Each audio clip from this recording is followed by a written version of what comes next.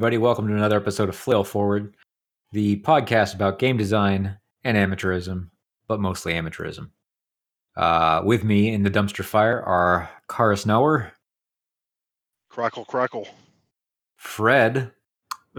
Hello. House shit. Jonathan. Hello. Hello. Mr. Capwar. Good evening, wherever you are. And Mark is here as well. Hello. Hello. And who are you? My name is Rob. Sometimes. Sometimes. What is it other times? That guy. Robert. That's a Robert. Yeah, on my credit cards and stuff, it's definitely Robert. Damn. Anywho, so we're going to be talking about continuing our discussion on incentives. And now we've gotten defining them and how they work and the different kinds sort of out of the way. We're going to talk a little about how they work in our particular games, how we think they should work in RPGs, and whatever other things we can argue about, and weird examples. Yeah. So let's start with the top. So Car, you talked a little bit about how your XP system works. So what makes it what problem are you trying to solve that your XP system is dealing with, if it's trying to solve anything? I think it's generally the same problem of that any other RPG tries to solve with a reward system is do something and get rewarded for it. The two questions in there are, what are you expected to do and what do you get for doing it? Mm-hmm. So my game is universal and it kind of brings incentives under that umbrella. So it's very deliberately not proscribing any incentives for the players. Okay. So like earlier, I talked about how you could use XP, if we're going to use that term, for like to mechanically represent the narrative of working through trauma, or like overcoming a challenge or something like very personal. Mm-hmm. But there's another, I think it's a flaw, which I recently changed from quest, which was expectedly like just that and, that kind of limited. But I rewrote it to be titled want, which encompasses any kind of desire. Okay, so you broadened it out and in order to give it more narrative scope. Yes. There's a lot of things in my game are designed to be interpretable and very malleable. Mm-hmm. And, that's something I achieved by rewriting quest to be want. Like it's very literally now, what does your character desire? Not just what are you going to do for some reason. Right. You're actually wanting them to specify the reason instead of the action now. Yes. Okay, cool. What about you, Fred? So in Wander, what's the incentive? What's your main thrust on these characters? Well, so and how is Card wrong? I don't think Card's wrong. I don't feel the need to get into that. But the main I guess XP variant that I have, I mean, it's basically experience, but it's called perspective. And you gain perspective by two ways. One is interacting with the world. And interacting with the world in Wanderlust means that you are actually physically, in big air quotes, changing the world around you or making an impact on the world, or by changing how you view yourself and by how you view your past. And so you gain perspective by changing your basically the parts of you that you use to interact with the game world, or by interacting with the world. And so that's the incentive it creates, is to change yourself and to change the world around you, are the two main things I'm trying to incentivize, at least with that main like experience kind of cycle. So how's that earned exactly? How is like what do you do to get it? Well, it's simply a trigger. Basically, it is when you do X, you gain perspective. So it's and this is completely player based. So whenever a player feels they have made a significant impact on the world, they gain a point or two of perspective. Or it's when they the other one is you physically like change something on your sheet. So you erase one of the descriptors you have or something like that and change it, and then you gain a point of perspective. Okay. What does that do? What is perspective for? Yeah, what's it for? So perspective is then spent like experience to it's a Powered by the Apocalypse setup, so it's mostly spent to gain extra moves or to improve the resources that you have. Okay. And there are some playbook things that you can use perspective for, but those are the two main ones that you can use it for. Cool. So, Jonathan, so your game doesn't have advancement, and so your incentive structure is quite a bit different from everybody else's, and it kind of encompasses that idea of like the incentive being the game itself. Like you're incentivizing a certain you have a certain experience totally planned out. So tell us about how you sort of get the two characters to do what they do. Yeah. So the characters do what they do because they're in certain situations that basically demand them to do what they do. And that's sort of decided beforehand. But to think about incentive for the players, this is mostly play because it's fun. There's an aspect of player-to-player competition, I think, though, that comes into effect. Yeah.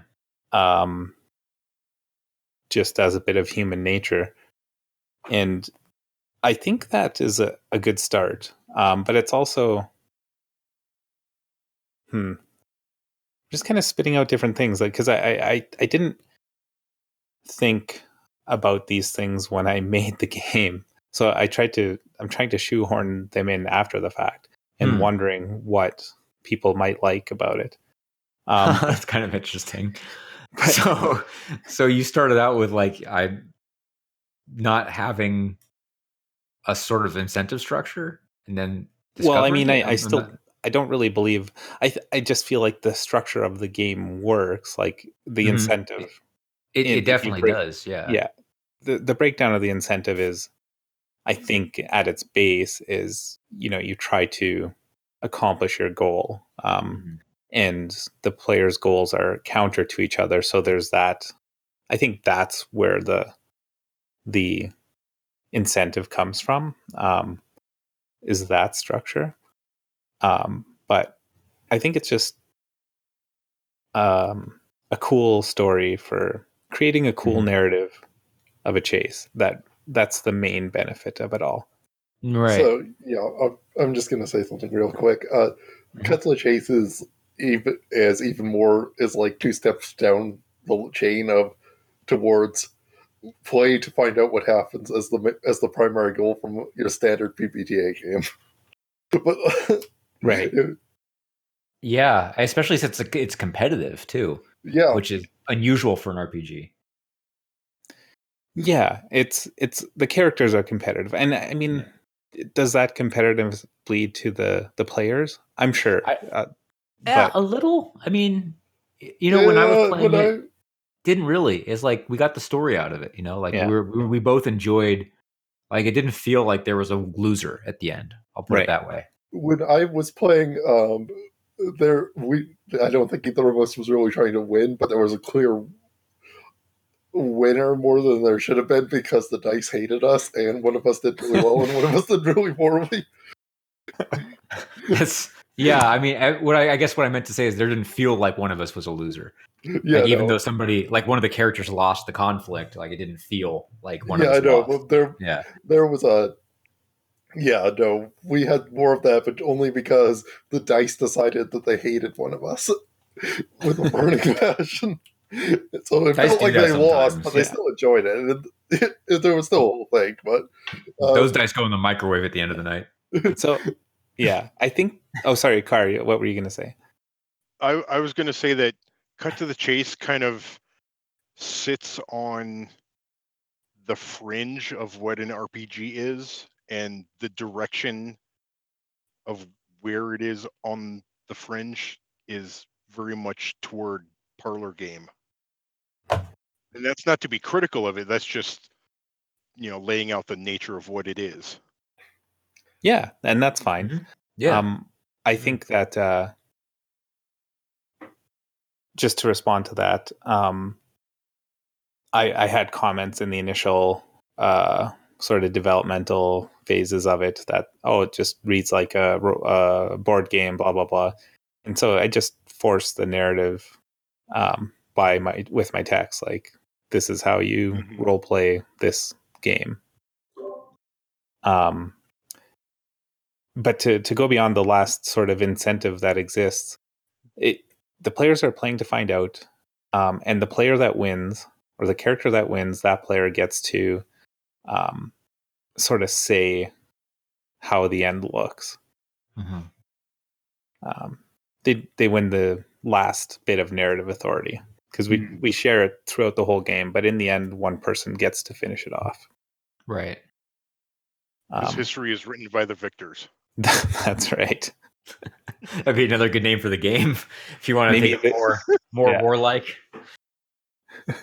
Maybe the gaze is only on the victors. Gaze. Yeah. Anyway, Cavoir. Okay. Here's this is one of those things where it's very hard not to get lost in the reads, but I'm gonna try. Okay, so currently it is a Forged in the Dark game using standard Forged in the Dark things, but there's an increase. But due to the twist in its nature and putting the spirit into things, I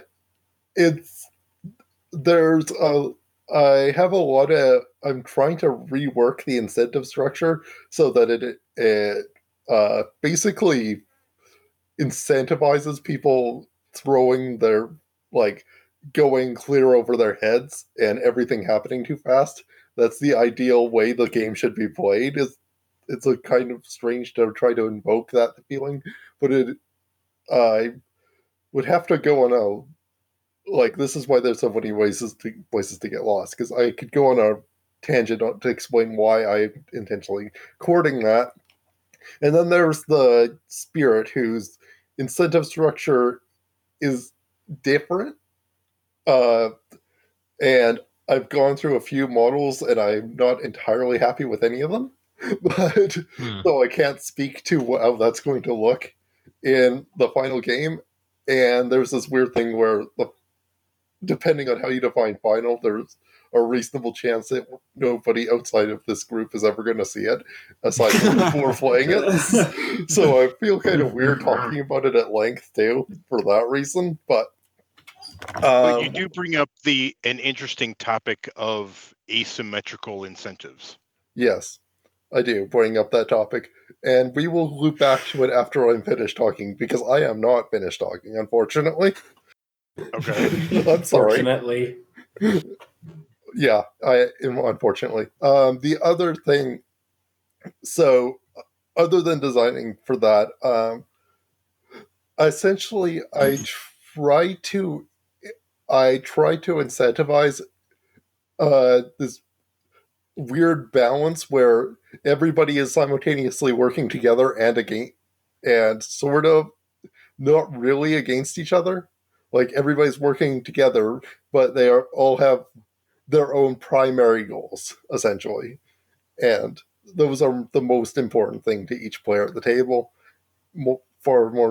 Which I guess is kind of standard Blades, but not. But I intend to try to bring that out more, basically. And that is part of why I have chosen to, instead of making the playbooks career or skill set based, they are based on the most important thing about an agent's nature, an agent being a non-god PC, which is their fundamental overruling desire that causes them to be able to commit atrocities in the name of it. Yeah, this game's slightly weird. I'm so excited to actually play it one day. You have no idea. Yeah, I hope I can accomplish the goals I'm trying for, but they do present a lot of problems. That said, I think that about covers it, unless anybody has any follow-up questions. Yeah, what?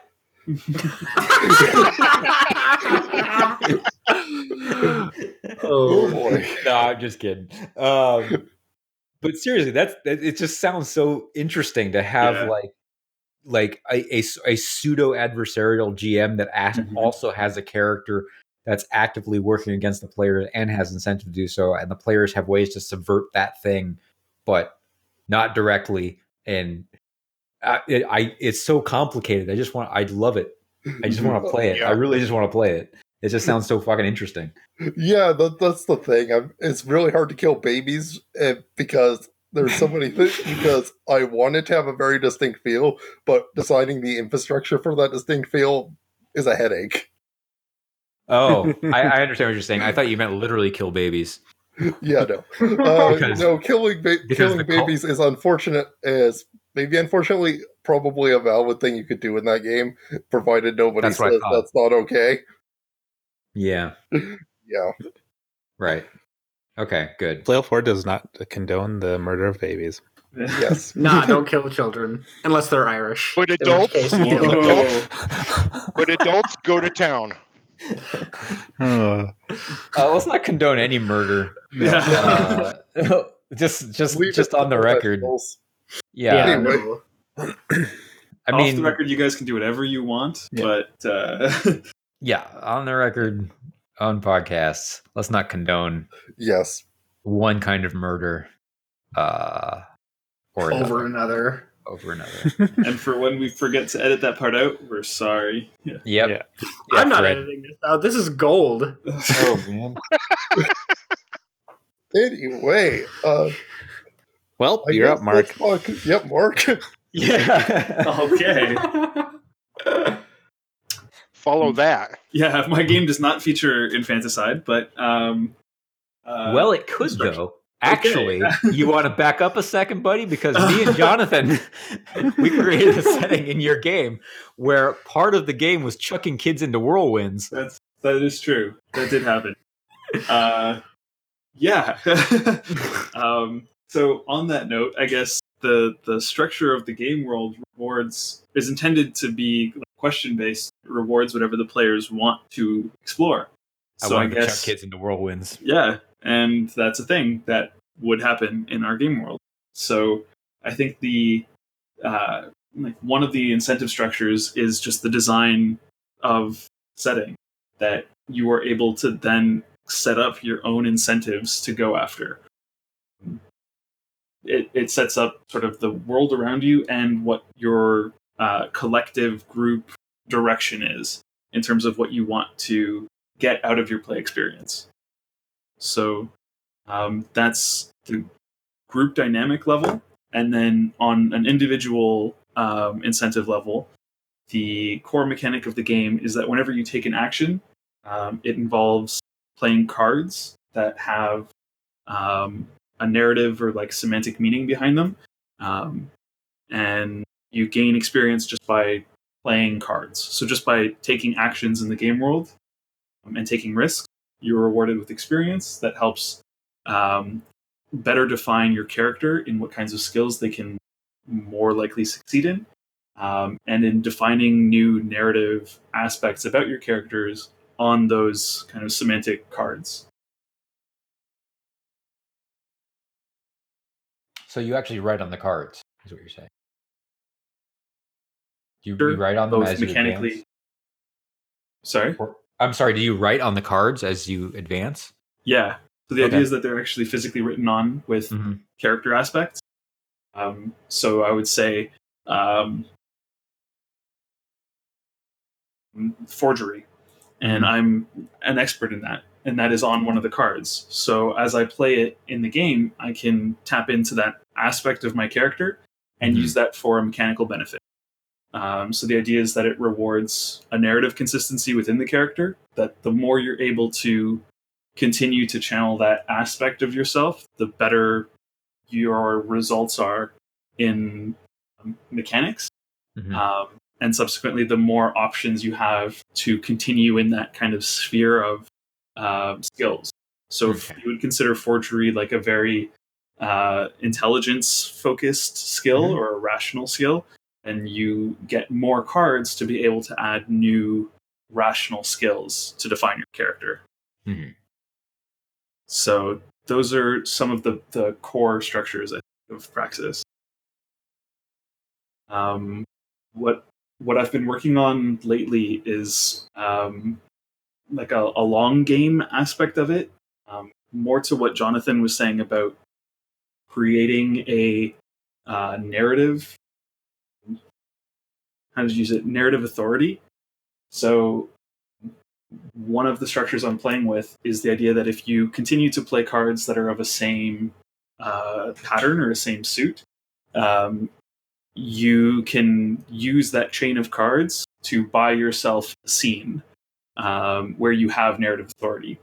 So if you continue to play very physical cards, then you buy yourself the ability to like create a scene for yourself where you describe you physically overcoming an obstacle or physically like taking down an opponent in some way.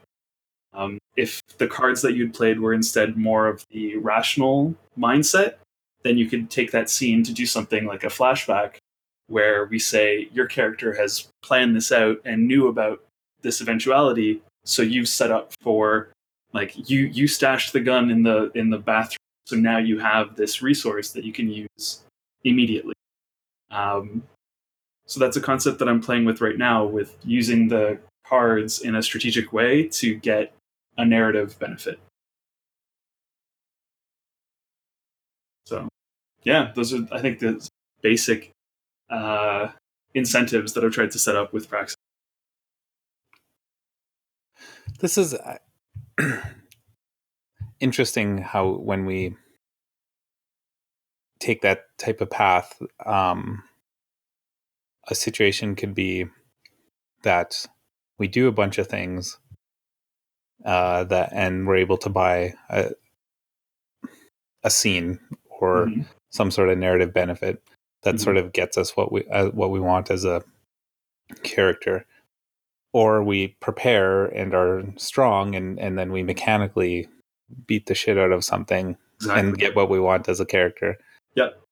And that's the duality that I want to play with, that I think I want your character to feel like you've constructed it, whether that's you have made yourself into a storytelling machine and that your best focus is on being able to set up your scenes for your character where they can be experts, or mechanically you can interact with the game in a way where every skill check you make is powerful.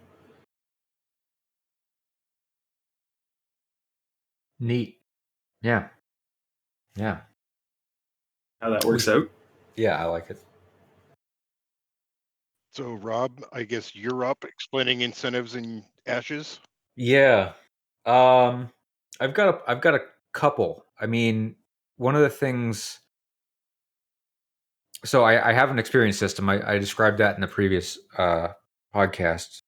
Just quickly though, when you do something that grants XP, and a number of things do, taking enough damage to go down in combat grants point. Taking a risk on an approach grants a point. Embodying one of your loss or your coping mechanism or your calling grants a point. Those are the major ones, and When that happens, you drop 1 point into a central pool at the end of the session that is divided up. And for every 3 points that everyone has, so everybody has to have 3 going around the table. So if there's a remainder, that goes back into the pot for the next session. And then you get 1 advance, and the advance is generally honing your abilities as to act within the game. So it doesn't, XP in my game doesn't advance narrative aspects. I leave that mainly to the gameplay. But there are mechanized ways I do that within the game. So go ahead. Well, narrative aspects can affect your XP though. Narrative aspects definitely affect your XP. Yes. Yeah. But they don't have a narrative. Spending XP doesn't have a narrative output. Right. Other than sort of contributing to the narrative of how your characters improve. Yeah. And go ahead. Yeah. I want to linger on that incentive a minute. So is it that, let's say I'm in a game with Fred, and I have generated 7 experience, and Fred has generated 2. Do we put that all into a pot, and then we consume 3 each, and the next 3 goes into the pot for the next? That's right. Is that right? Okay. Yep. So then, am I incentivized to work as hard as I did to get that 7 experience? Well, the thing is it's generally not work. That's one of the ways I wanted to set up the experience system. It's really not work for it. It's do interesting things. And because people's coping mechanisms, one of the things that you have in this game is a coping mechanism to deal with what happened on the Day of Wrath. For some people in playtests, it's been stuff like lashing out at people, or drinking excessively, or over planning. That was one that was kind of interesting. Oh, cool. And these are free form, so these are chosen by the characters. There's not a list. It's just there's suggestions, but I don't have a hard and fast list. And so to get the XP for that, you can do that anytime you want, as long as you do it within the narrative. So I had one of the situations that came up was a character was training some guards in to help defend a keep, and during the training he said, I'm gonna gain an XP by lashing out at these guys. And so in the middle of training he just starts wailing on one dude, and so that creates narrative consequences, because now these guys are like, okay, this guy's a little nuts, and I don't know, he got experience for taking his character down a path that his character didn't necessarily have control over, representing that sort of loss of control when you're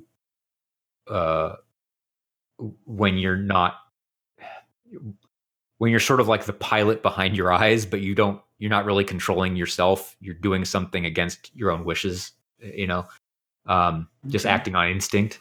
And so that's to represent that. So that's not really work, because all he had to do was describe in a couple of words opening up on some guy who didn't deserve it. And that was enough, And so it's just doing things in the game and taking a risk on an approach, for example, is when you roll dice check, because normally for when you do approaches, what happens is you don't roll dice. You spend the requisite pushes from your character. You make an effort, exert yourself, and then you can just narrate what happens as part of, you can narrate yourself succeeding. But if you take a risk, you get XP, because the risk teaches you something whether you succeed or fail, basically, because you're pushing yourself, right? So instead of being sure and putting you've either expended all your effort or you're conserving your effort, and you're taking a risk in some way. And so you can get XP for doing that, and you can do that anytime you want. So anytime you're acting in the world in a risky fashion, it teaches you something. But what you're giving up in that case is the an assured success. Right. And then my combat actions have a different incentive structure as well, because I intentionally structured them such that the actions that give bonus dice, like setup actions where you get advantage or burden a target with some disadvantage, those are, generally speaking, slightly more powerful than just taking the action twice in a row. So doing a setup action and then doing like an execution action is almost always going to be better than just two. Like doing a setup and then an attack is going to be better than two attacks in a row.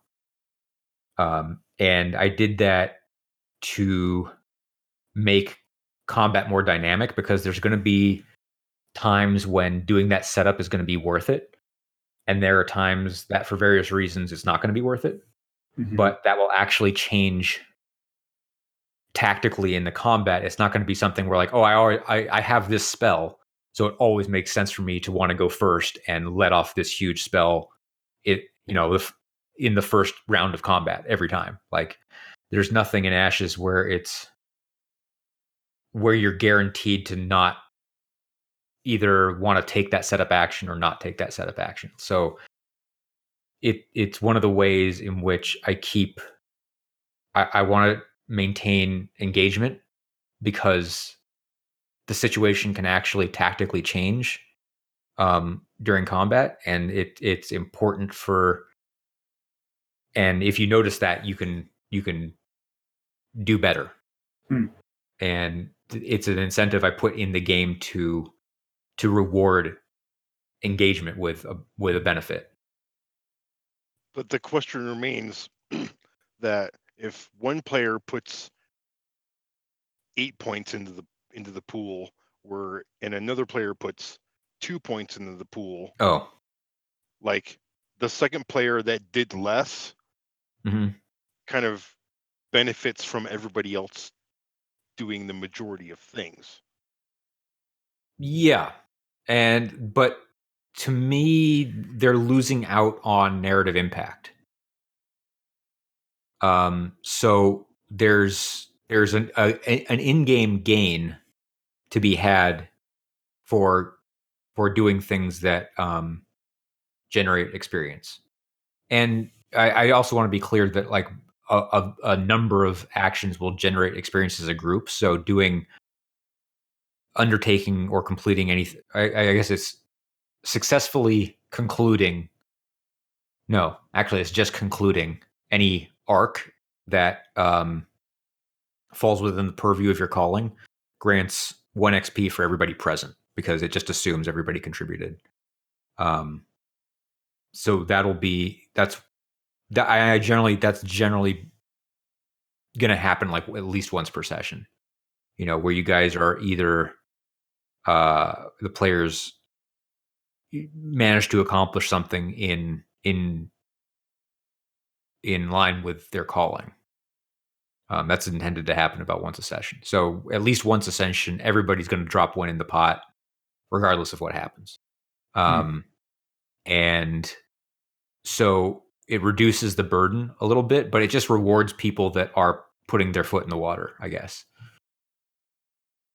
But it doesn't really like reward. I mean, to your point, it doesn't reward them that much. But there is still that narrative impact they get to have. They get to be in the spotlight. They get to do something interesting.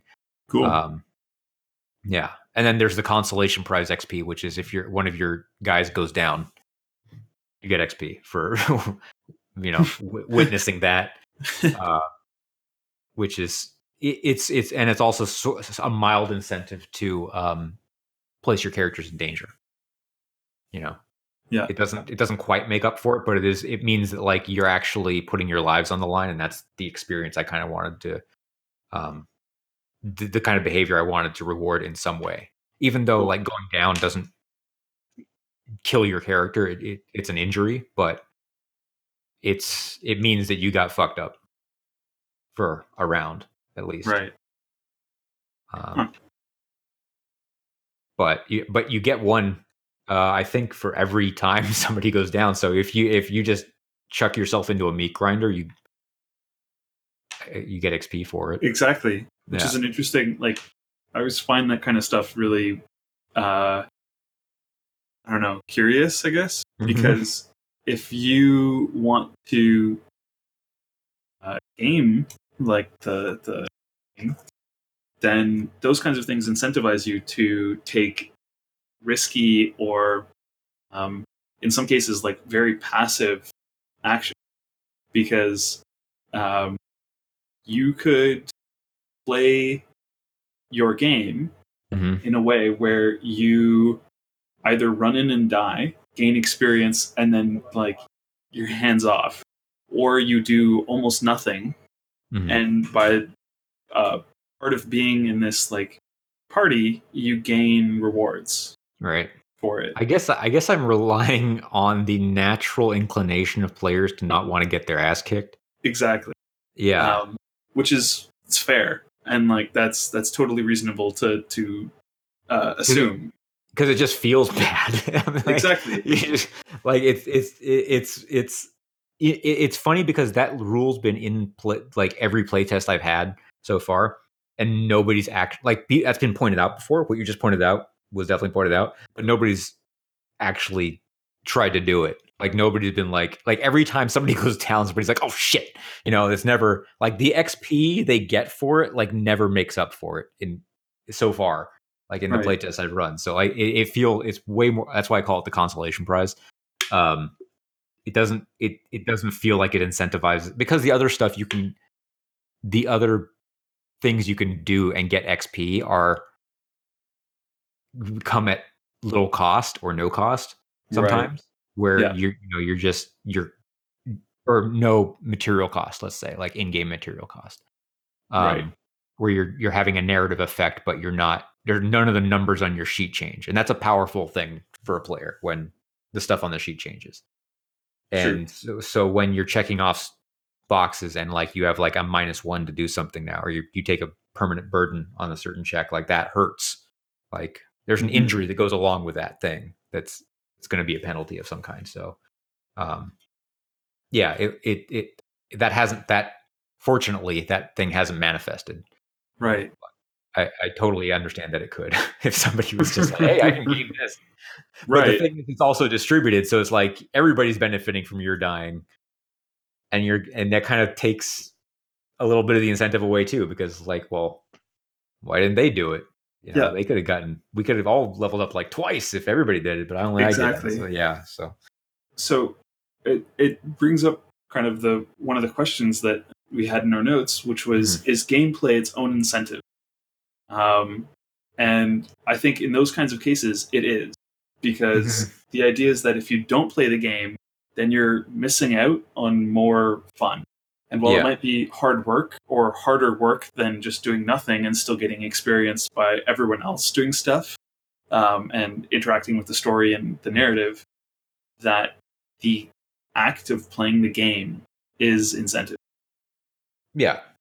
The enjoyment you have and the enjoyment of watching your friends have a good time can't be understated. Like when it comes to RPGs, because like there's, when you're all sitting around the table and somebody cracks the exact right joke, and that's it, it just destroys everybody. But that's like one of the most fun experiences you can have. It's like somebody just hits like the exact moment with the exact right line, and it, everybody goes to pieces, and that's just so enjoyable. Like you're just hunting for that experience. Like every time you're playing, like that's why the meme stories are what they are. They're generally not what passes for standard fantasy fare. It's like about the time somebody suplexed a dragon out of the sky, and it was just so ridiculous. Everybody fell apart laughing. So I'm just trying to like, I completely agree with you. I'm trying to think of this in an academic way, or like how to break this down, because I'd say that there are three like areas that we can create incentives for. Yeah. There's the fiction, so the narrative. There's the mechanics, and the game system itself, Mhm. and the meta, the outside of the game. Like those are Yeah. And I think we had touched on this before, but the idea that having the game by itself and be an incentive, like the incentive is to stay there to have that joke and to Right. see what happens when Rob suplexes a dragon, because that's hilarious and fun. And we want to interact with that. Yeah. Yeah. Just interesting to see. I had a Yeah. Go ahead, Car. That gameplay is its own incentive, but it's kind of an existential incentive toward playing the game. Like it's the reason why the game is the reason why you play. Mhm. But then within the experience, there are all these other kinds of incentives bouncing around that accentuate why you're there in the first place. Yeah. So, like, you can really enjoy role playing, but if the experience is not what you want or expect, then your incentive to play that game, that campaign, if you will, Mhm. can be lessened. Yeah. Like Or if the you just point get of- bored of a game, you get bored of a game because of what's happening. Right. Yeah. That could Or what's be not the happening. fiction Yeah. or what's not happening. Yeah. Be it But- how the system works, or what the story is, or the particular table dynamics. Like some groups are just shitty people and some groups are really awesome people. Yeah. But that there's multiple levels of incentive involved. Exactly. And I think it's cool to see that you can have contradictory incentives. So you want to play the game, but you also want to gain experience in an easy way. And if you just do nothing and gain experience, that's really easy, but it contradicts the incentive to interact with the table and play the game. Mhm. So you can have, like, if your gaming group sucks and you don't like anybody at the table, there's a perfectly good alternative that is incentivizing you to do absolutely nothing and still have a cool character. But generally, we're hoping that everyone at the table is having a good time interacting with each other, and that incentive is enough to say, let's actually play the game. Yeah. I don't know that it's possible to design a game for shitty people who don't like each other. Like I don't know how you design that out of human beings. Yeah. I think everybody has to have that, like, hey, we want to be here and have fun with each other mentality going in, because I think it's impossible. I think like But closest it's possible for a game to turn that, Yeah. or to exacerbate that. Mm-hmm. Yeah. Oh yeah. Yeah, definitely to exacerbate it. What were you going to say, Kavor? I think the closest thing I've seen to a game where for shitty people who hate each other is more when it's describing the player characters, and that's called Soft. Oh yeah. Well, that's a different thing. That's Yeah. yeah. Yeah, I mean, Fatal might be the one I'm thinking of. Like, Oh my but god. We finally said it on stream.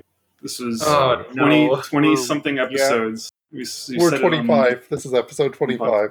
There we Well, go. it's episode 24 of the listenable episodes. But that's He's not wrong. no. Well, it finally came out. We didn't just mention it because, but there it is. Yeah. It's like, Yeah. that might be it. That might be the game for shitty people who hate each other. And I don't think it's actually playable, so I'm not sure that's true. Well, I- if you don't start out hating each other, there's a good chance you will by the time you're done. Oh, for sure. in the interest of I moving would hope away, so. there were two games that I had written down as like weird examples of incentives. Mhm. And one of them for player characters that hate each other is Paranoia. where Yes. the objective of the game or the incentives of the game are to screw each other over. So in that way, if everyone can interact with the game in a way where you're saying, oh, I know that this is what everyone's doing to have fun, and on that meta level, I'm able to say this is an enjoyable experience, then that's great. But it actively destroys the incentive of creating a compelling character, like mechanically or even narratively in some ways. Like it kind of steers you towards making characters that are not exposed in any way. Right. Right. Or if that you the play incentive. Paranoia as a character who's not exposed anyway, I think you're doing it wrong. The point is to die in a hilarious flaming wreck that takes out as many people as possible.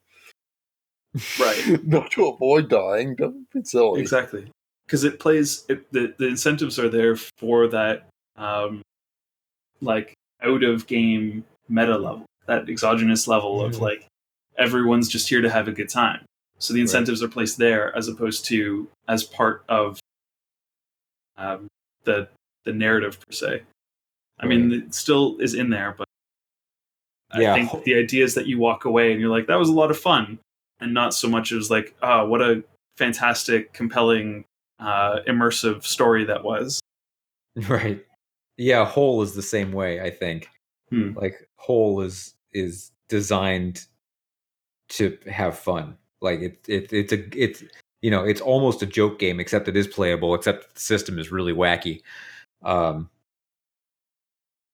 that's what it is. Like it's got pre-generated characters until you got the supplement, and then the supplement's character generation system was a fuckload of charts that gave you this random, like, total abomination of a character to play, and as a gag, basically. Like, it's just, the whole thing's funny. Like, we would just roll up characters for fun and just like see what we got. And one time I was the son of God, and also I could pee pure napalm.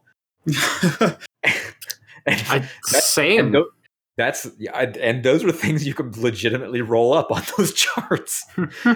That's what the kind of game it is. It's just a gag, and that's an astute observation that like about Paranoia, like that its incentive rests in that.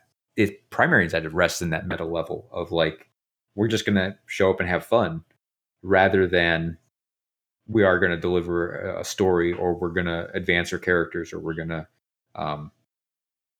get all the gold and buy all the stuff, or what, whatever those things are. Yeah, it's interesting. The other game that I'd written down was Dread, because the central mechanic for Dread is that when you take an action, you pull a block from the Jenga tower, put it on top, and as long as you can keep doing that, you keep succeeding in your actions. If at some point you pull the block from the tower and it knocks the tower over, your character dies. So that is, I think, basically the only mechanic in the game. Like, that is the driving force. And it's interesting because, in a way, you could also say that you're incentivized to do nothing in that game, because your character is safest if you don't kill yourself. If you don't take actions that could potentially lead to your death, you could just be fine. So that's another example of a game where playing story is incentive enough to take the risk to jeopardize your character. So yeah, and plus, like, the incentive is like everybody wants to know who's going to die first. That's always like the moment of suspense in the horror movie. Like, who's gonna, if you're a horror fan and it gives you the cast of red shirts in the beginning. Yeah. Like, it's fun to sort of like, ooh, I wonder who's gonna get the axe first, and it looks like it's gonna be this lady, but no, it's this guy. Oh, yeah, crazy. Exactly. Yeah. But if you were a mechanically focused min-maxer, you would just do nothing and be the last person to survive. But yeah, it's just interesting that the incentive works against you in certain ways, but because there's an idea of, I'm here to have fun and interact with people and play a game, that you take actions that aren't incentivized in that same way. Yeah. If that makes sense. There's no mechanic that I guess rewards you to pull a block from the tower other than to keep the story going. Right. Well, you get to do something. It's the spotlight is Right. the incentive. Is the right? reward. Yeah, Yeah, it's that's the fair. reward. And so I think that's. You got Mark? You got any others that you want to hit on? Like any weird examples? Any more other weird examples? I think that's it. I Okay. just kind of skimmed through some of my like the library that I have, but I think those were the interesting ones that I wanted to bring up. Right. Yeah. So one thing I wanted to sort of get at is dissect what makes where bad incentives are placed. Like what makes a bad incentive? Like what makes besides it just being clunky, let's say. Like where do games sometimes put the incentive in the wrong spot that we can identify and maybe caution people against? I think we already somewhat said, don't incentivize things you don't want to happen. Yeah. Mm-hmm. Yeah, pretty much. Yes. Or incentivize things that the game is not going to handle well. Mm-hmm. Right. Or incentives that will yank the experience or the narrative, or yank something off its rails. Right. For no good reason. Mm-hmm. Yeah. Yeah. So this idea of the narrative dissonance when you have things happening in the narrative that wouldn't happen except for the fact that a game is incentivizing them. Mm-hmm. You know, Another one I want to talk about briefly, unless I'll finish and then if you have something else to say, you can say it. The other thing that makes for a bad incentive is basically one that the result of the incentive slows down gameplay in a way that happens frequently enough that it becomes a problem. Yes. So, okay. I don't really want to. I was going to do a bit of a follow up, but it was just. Okay, I might as well commit. So essentially, there's if your reward mechanic involves people going out of the scene in a way that's disruptive to it, it's not a good reward mechanic, essentially. Mm-hmm. Yeah. Point. I would also adding to that. That's something interesting that I didn't really think of until you brought it up. But if the reward mechanic, and there's some games that are especially guilty of this, is something that creates a lot of work outside the game. I think that is also problematic because just as a matter of spent time. Yeah. You're spending time bookkeeping for a character rather than playing the character and having fun. Although I guess some people do really like that bookkeeping aspect. Mm-hmm. But it seems to me that there's even systems, there's better and worse bookkeeping among systems. And for some where it can be pretty onerous. One I think that stands out as particularly cumbersome, I think, is Shadowruns, mainly because the karma system tends to be slow, and most advancement is expected to happen through your equipment. But acquiring new equipment and selling equipment all requires dice rolls. and calculating percentages of the amount spent or gained. And it's just like, this is all to what end? I'm not having fun. Like, the 10th time I had to buy ammunition, it wasn't cute. Like, I had to roll for it, and it was easy, but I rolled a bunch of ones, and it's just like, that's the narrative now. It's like I have no ammo, and Woo. it's just weird, like it's clunky, and the tracking and it takes away the incentive of fun. It makes you not like bad experiences in play remove that meta incentive. Well, there's also the aspect of RPGs that no matter how a game is designed, mhm. the players have the power to change it. Yeah, that's true, but that's a fallacy. I mean, it's a design fallacy. Yes, of course they have the power to change it, but like the whole point is that they don't need to, because we did the design work. Yeah. Right. So if the design is flawed in such a way that creates a disenjoyment of the experience, Mhm. then the players have a couple of options. They can either suffer through that flawed design, Yeah.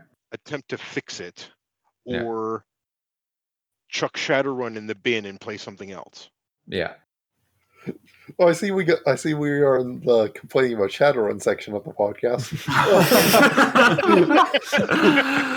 Which comes made just it, after y'all. the complaining about D&D section. Yep. We skipped that this time. Don't mention its name.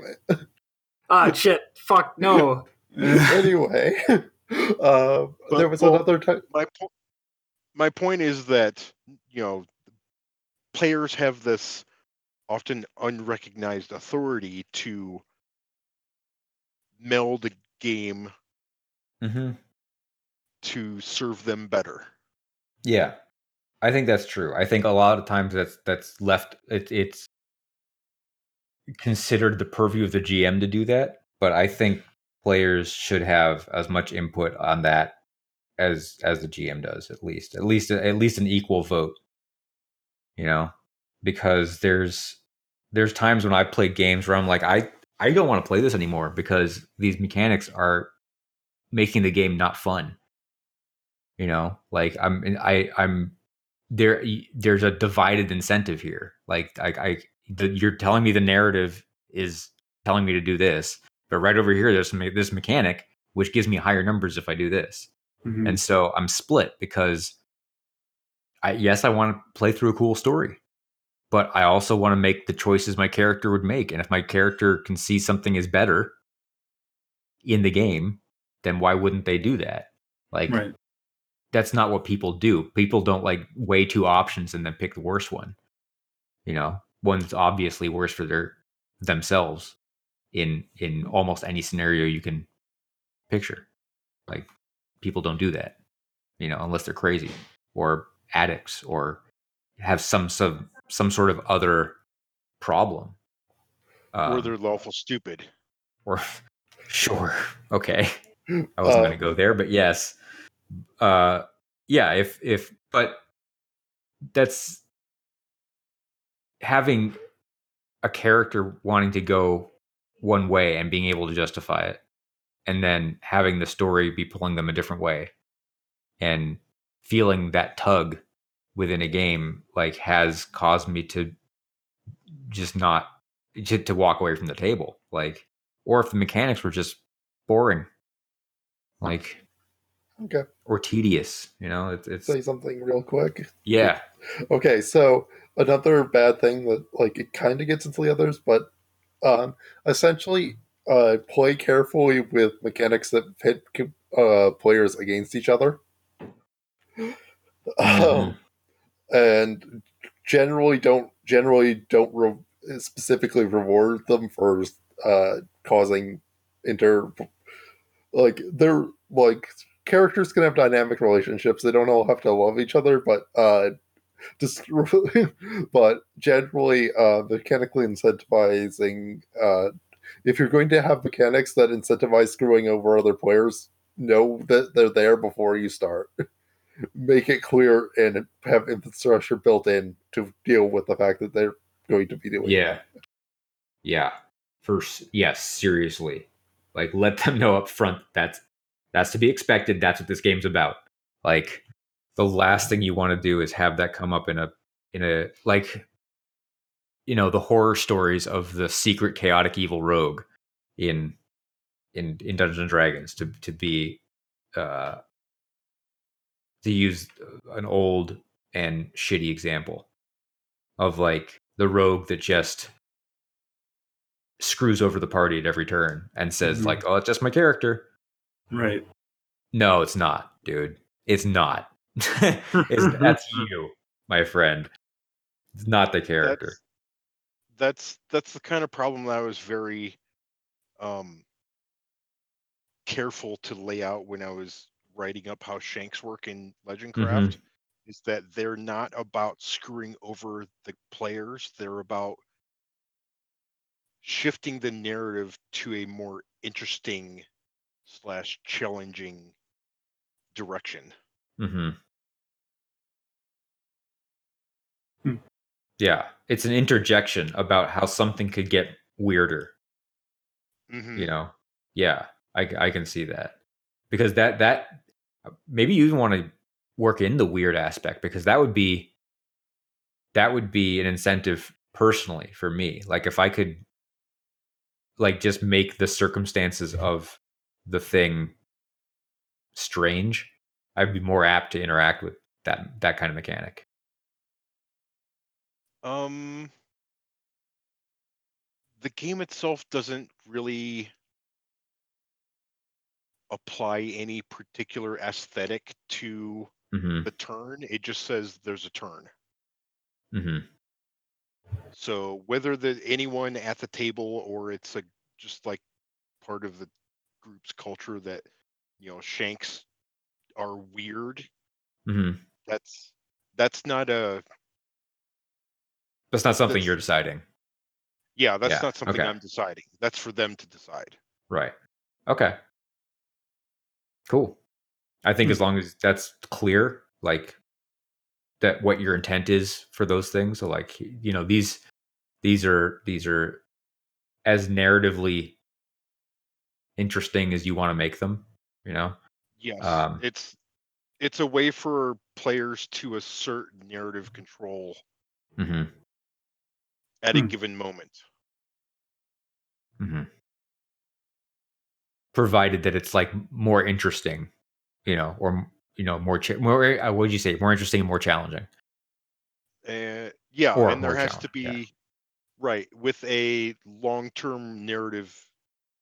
Well, not necessarily long-term, but some kind of narrative impact that's going to pay off later. Because how it works is one player makes a roll, another player decides to shank it, and then the roll gets adjusted. And then depending on the scope of that change, well, the roll gets adjusted a fixed amount, but the narrative scope of change can pay off different amounts of dividends later to both players, or if they're big enough, additional players. So it's a way of getting experience points. Like you're getting one for giving one. You're setting up another player to get one, and if they're big, if the shank is big enough, you can also get one yourself. Or if when they turn bigger, then the players get to decide who reaps the additional benefits. So it's kind of a way for players to put XP on the table for narrative reason. And then when it gets resolved, it gets picked up. Yes. Okay. Huh? Could it be considered something like bidding? Then it's like a poker bid almost. Like, I bet you can do this. No, because the roll happens and then only one player can shank that roll. Mm-hmm. Oh, okay. But it's like a 2-player poker game then, where it's like, I bet you can do this with this additional complication. It Or depends on which way the shank goes and what the final result of the roll becomes. hmm. So it's not a bet, it's more like yanking the steering wheel. Huh. I think you said investment earlier. Yeah, that was the initial idea of it, was investing, but it's changed now so that there's a pool sitting in the middle of the table. You can, doing a shank on a roll, you pull one out, and then whenever that shank gets resolved, one or more points get distributed to the players. So it's kind of a way for, like, you've got the pool sitting in the middle of the table. You pull one out, and eventually it'll bloom into more. I'm having a hard time envisioning it, but it sounds interesting. Mm-hmm. It's kind of like Kevor said, the original idea was in investment, but not where, like, you would put one of your character points in, and then it would multiply itself in the payoff. Right. But now it's a central pool that you can only pull so many out for at a time. Like each player can. Mm-hmm. And the reason why it's only so many is so that there's not like a million subplots happening at once, basically. Right. Well, not necessarily a million subplots, but like every other roll gets distorted or shanked. Yeah, so it's not supposed to be, like we were talking about fate points earlier. It's not going to be that kind of high amount of churn. Right. So, like, I wanted to keep it low churn but higher impact. Mm-hmm. Mm-hmm. Like, and there's different. They are there's XPs, like yeah. Okay. Yeah. They're like, they are XPs, but there's different sizes of shanks. Like, there's 1 point shank, which is like scene scope level. There's a 2 point, which is tail, like adventure scope level. And then there's a 3 point, which is campaign saga scale. So, like, you could pull a 3 point shank in the first session and have it not pay off for 3 months. Seems like because of the scale. Right. It seems like there's a large disincentive to do that, though, right? I mean, the incentive is to make the narrative more interesting. Right, but it should be most the bigger impact shanks should are be not going to. Most shanks are not going to linger that long, but it's possible. But shouldn't they be worth a commensurate amount? Shouldn't it scale differently then? So maybe, like, I don't know, 137 or something like that, because it feels like an adventure, several sessions. You would want that to pay off, like, average 1 per session, I feel. Right. And then a campaign length one, you'd want to pay off at least like every 8 sessions, something like that, because that's 2 months, and so you want it to at least be 8. I would say 7, 8, 9, maybe. I don't know, 139. Because of the duration, like, there has to be for me to do that at the table, right? I have to see that 3 months of those points not being in the central pool is going to be worth as much as me turning over scene ones, just shanking scene duration, because then I can get 3 XP per session and I don't have to wait for it to pay off down the road. You see what I'm saying? Like there's the incentive would be to do the higher churn, lower impact in that case. Yeah, and I mentioned, the economics of this have not been tested yet. Okay. So there's still all these, like, I don't know how it's going to work. And like, you guys were all there when I was developing this, and you were all like, we have no idea how this is going to work. Yeah, we don't. Yeah, I fully admit to that. I'm just saying whether I think if I were, I'm just telling you my perspective. Like if I were sitting down and being told about this rule set, what I would, the problem I would have with it immediately would be that, like, here's where my gameplay is going to go. Like I can, I'm just letting you know that there's an issue there, or at least for me. Yes, no, that's valid.